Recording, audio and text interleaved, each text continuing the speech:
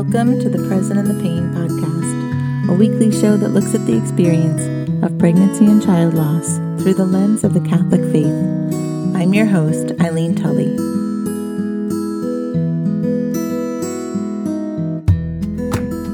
This is the Present in the Pain podcast, and I'm Eileen Tully. And once again this week, I am joined by my husband, Patrick, and we're going to be talking about the third sorrow of St. Joseph. We're doing a series on the 7 sorrows of St. Joseph that started in March, which was the month of St. Joseph, but we got a little sidetracked with some snow and some sickness going around the house.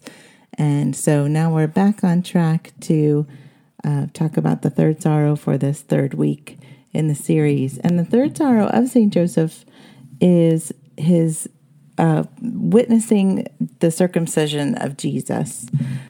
We know that when Jesus was 8 days old, he was circumcised, as was customary for the Jews at that time.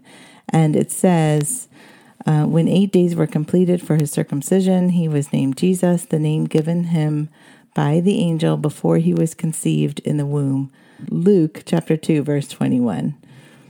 So I thought I would see what kinds of things you wanted to say about this one. What we've been doing so far is sort of putting ourselves in St. Joseph's place, or just doing the mental thought experiment of putting ourselves in his place for all of these different sorrows and imagining what St. Joseph was feeling at the time and using that to sort of relate to our own experiences of suffering and loss. So, Patrick, what did you think about this sorrow? Well, at a starting point, you can certainly appreciate that any witness of your child suffering is hard to take for a mother or a father. So I think we can extrapolate from Joseph witnessing the circumcision of Jesus that he witnessed his son go through something painful. And I think that's never an easy task. As the father of 4 sons, I can certainly appreciate not wanting them to suffer. And, there was a beautiful reference, I think. Again, the book, as Eileen said, is Befriending St. Joseph by Deacon Greg Kandra. And, he draws out the point. The cry of this child was a sign of life, but also a reminder of suffering and hardship. What would he have to endure? So, it's really causing Joseph to think through the life to come for Jesus. So, momentary pain, something that'll heal relatively quickly, but also the realization that Jesus is human and, life is difficult. Life is going to come with hardships. And I think it's the foreshadowing that at least Deacon Kandra projects that St. Joseph is thinking at the time of the circumcision. Yeah, right. And when I was reflecting even on Mary's sorrows, the 7 sorrows of Mary, for me, that parallel was her witnessing Jesus carrying his cross. And it just reminded me so much of her seeing him suffer too. So because it was something that just Joseph, as his father, had to do. And, it kind of reminds us that he was, the one who made this rule for circumcision was God himself. Like it was part of the rules that he established in his covenant with Israel. And so, this suffering, it was just a foreshadowing kind of what God had called Jesus to do, or God had a plan for Jesus that included his suffering, and it started here. And because St. Joseph was not able to witness Jesus dying on the cross, this was his taste of that witnessing of his child suffering. And it is one of the hardest things that any of us does as a parent, like any parent does. And it's so painful, but we also know that it's something that God calls us to in this human life. Absolutely. And, I have to say, in this meditation on the third sorrow, it's utterly insignificant in the face of the loss of a child, right? Like, and so I don't want to suggest that we're extrapolating out that there's an equivalency there, but this is where I think it got profound for me, and it's not lost on me that we're in the midst of Holy Week as well. In the first few days of Jesus' earthly life, we see a foreshadowing of how that life will end. Again, I'm reading from Deacon Kandra's meditation here. With flesh pierced and blood spilled, the cry of the newborn joins the cry of the crucified, Eli, Eli, lema sabachthani. My God, why have you forsaken me? So this really hit me on Palm Sunday because I think, it's the dark night of the soul, right? And I think so many saints go through this where they feel abandoned by God. They feel disconnected, adrift. They feel like they've been devout and faithful toward God, and they're not feeling that response, right?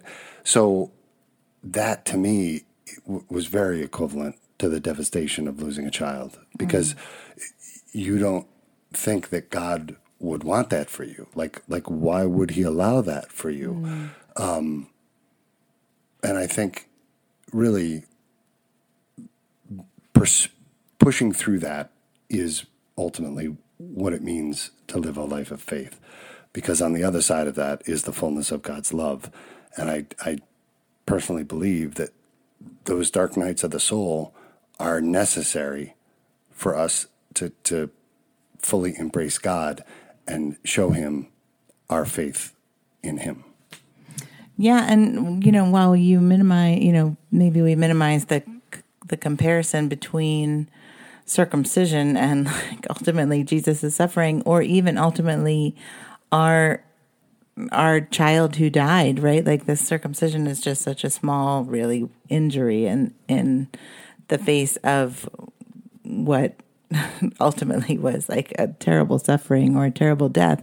But still, if we can put ourselves in the place of St. Joseph, many of us watched our children suffer before they died, right? Like, it's one thing to have a miscarriage and to maybe, that, it's heartbreaking that something has befallen your child and that somehow they did not survive in the womb, and then watch your wife maybe go through the experience of miscarrying, but you're not actually witnessing the child suffer.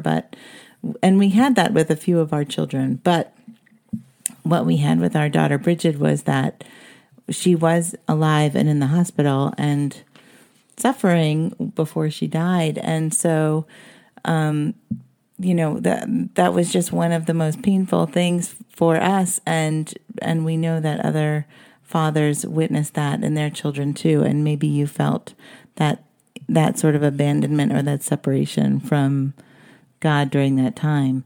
Interestingly too, I sent you, a text. Did you read that bit about St. Joseph talking the Bible? Because she's nodding his head. Yes, he did. That's okay. But I just read today this interesting thing, because I believe that it's at the circumcision ceremony that the father pronounces the name, right?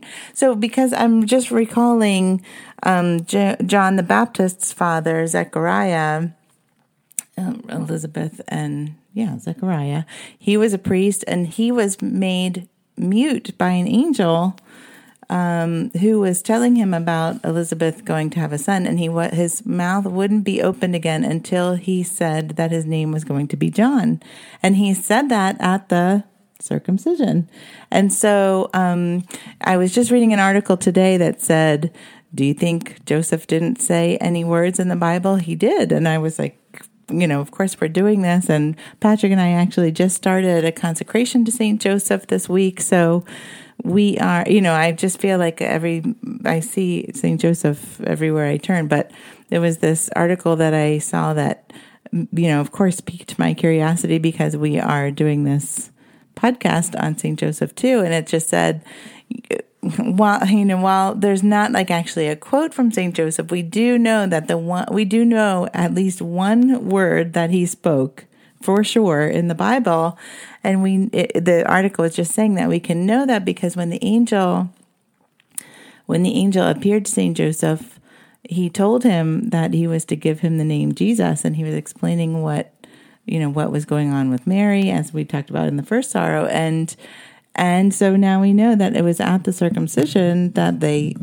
asked the father, what is the name going to be? And of course, to just think like that, we know for certain one word that Joseph said, and it was the name of Jesus. So I just thought that was such a beautiful reflection that it sort of, just put these pieces together that I just thought was so neat, because whereas Deacon Kundra is sort of painting the scenarios here and trying to imagine what Joseph was thinking and feeling, this was like a way that we knew, oh, there is one word that we definitely know that he spoke, because that was the role of the father to do for the circumcision.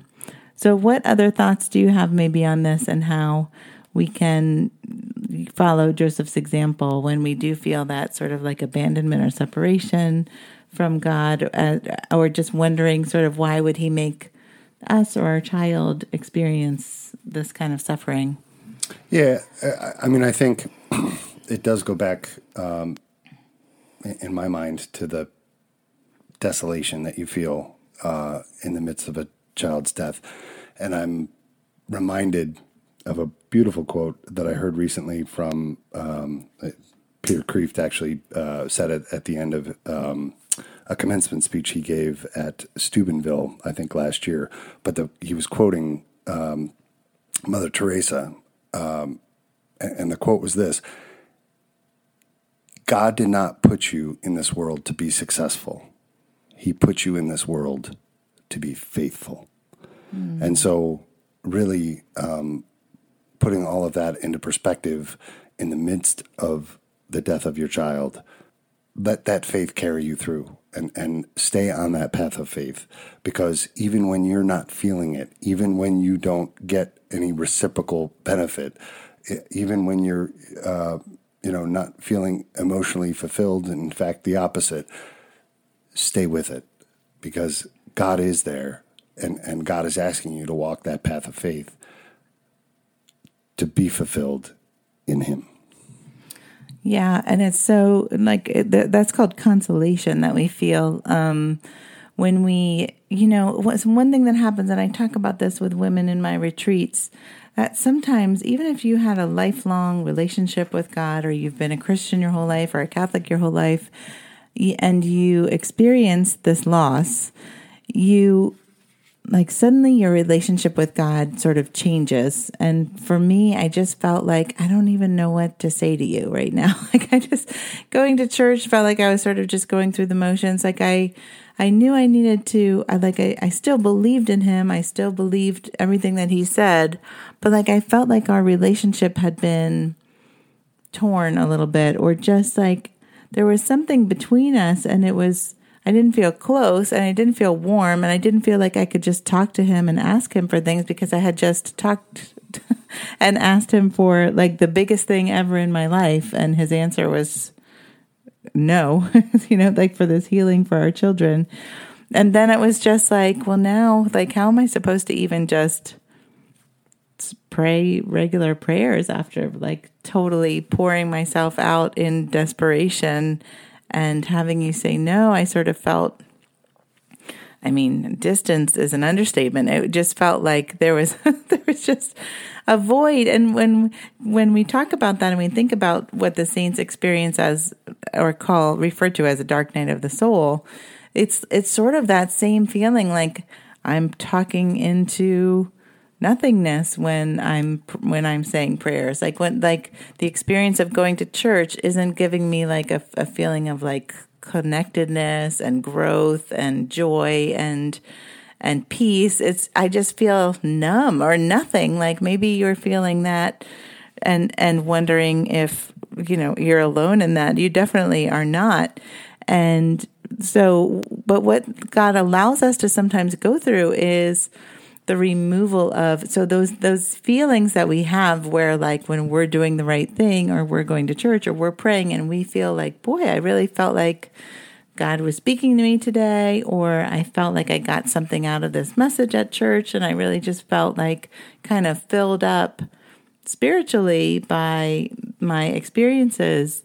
Sometimes he removes them from us, and it's called a desolation, because our consolations are removed, and it's sort of like he doesn't want us to just be dependent on those feelings. He wants us really to be dependent on him regardless of what we're feeling, and that is where that faithfulness really comes in, no matter what you're feeling like. If it feels like God abandoned you, the fact is that he's told us over and over again in his word that he will never leave us, that he'll never forsake us, that he is with us, like he's near to the brokenhearted.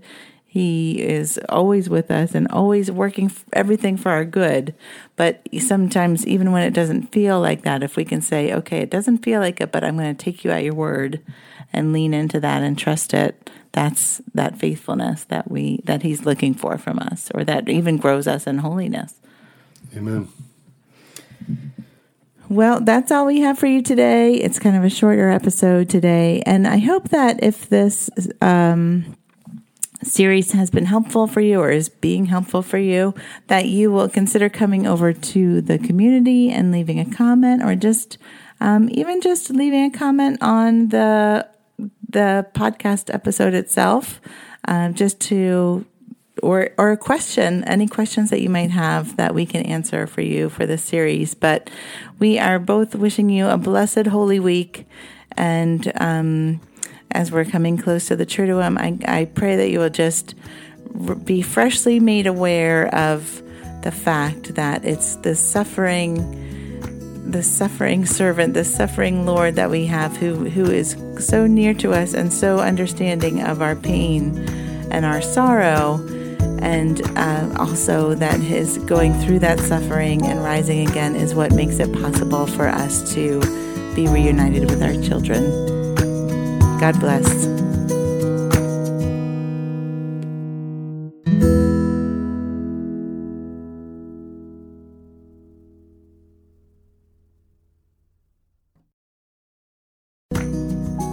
Thanks so much for listening. I hope you enjoyed the podcast. If you did, please consider hitting subscribe and leaving a review so that other people are better able to find it. Also, if you're interested in becoming a supporter of the show in any amount, it would be helpful for maintaining the podcast hosting and production costs. Thanks for prayerfully considering that.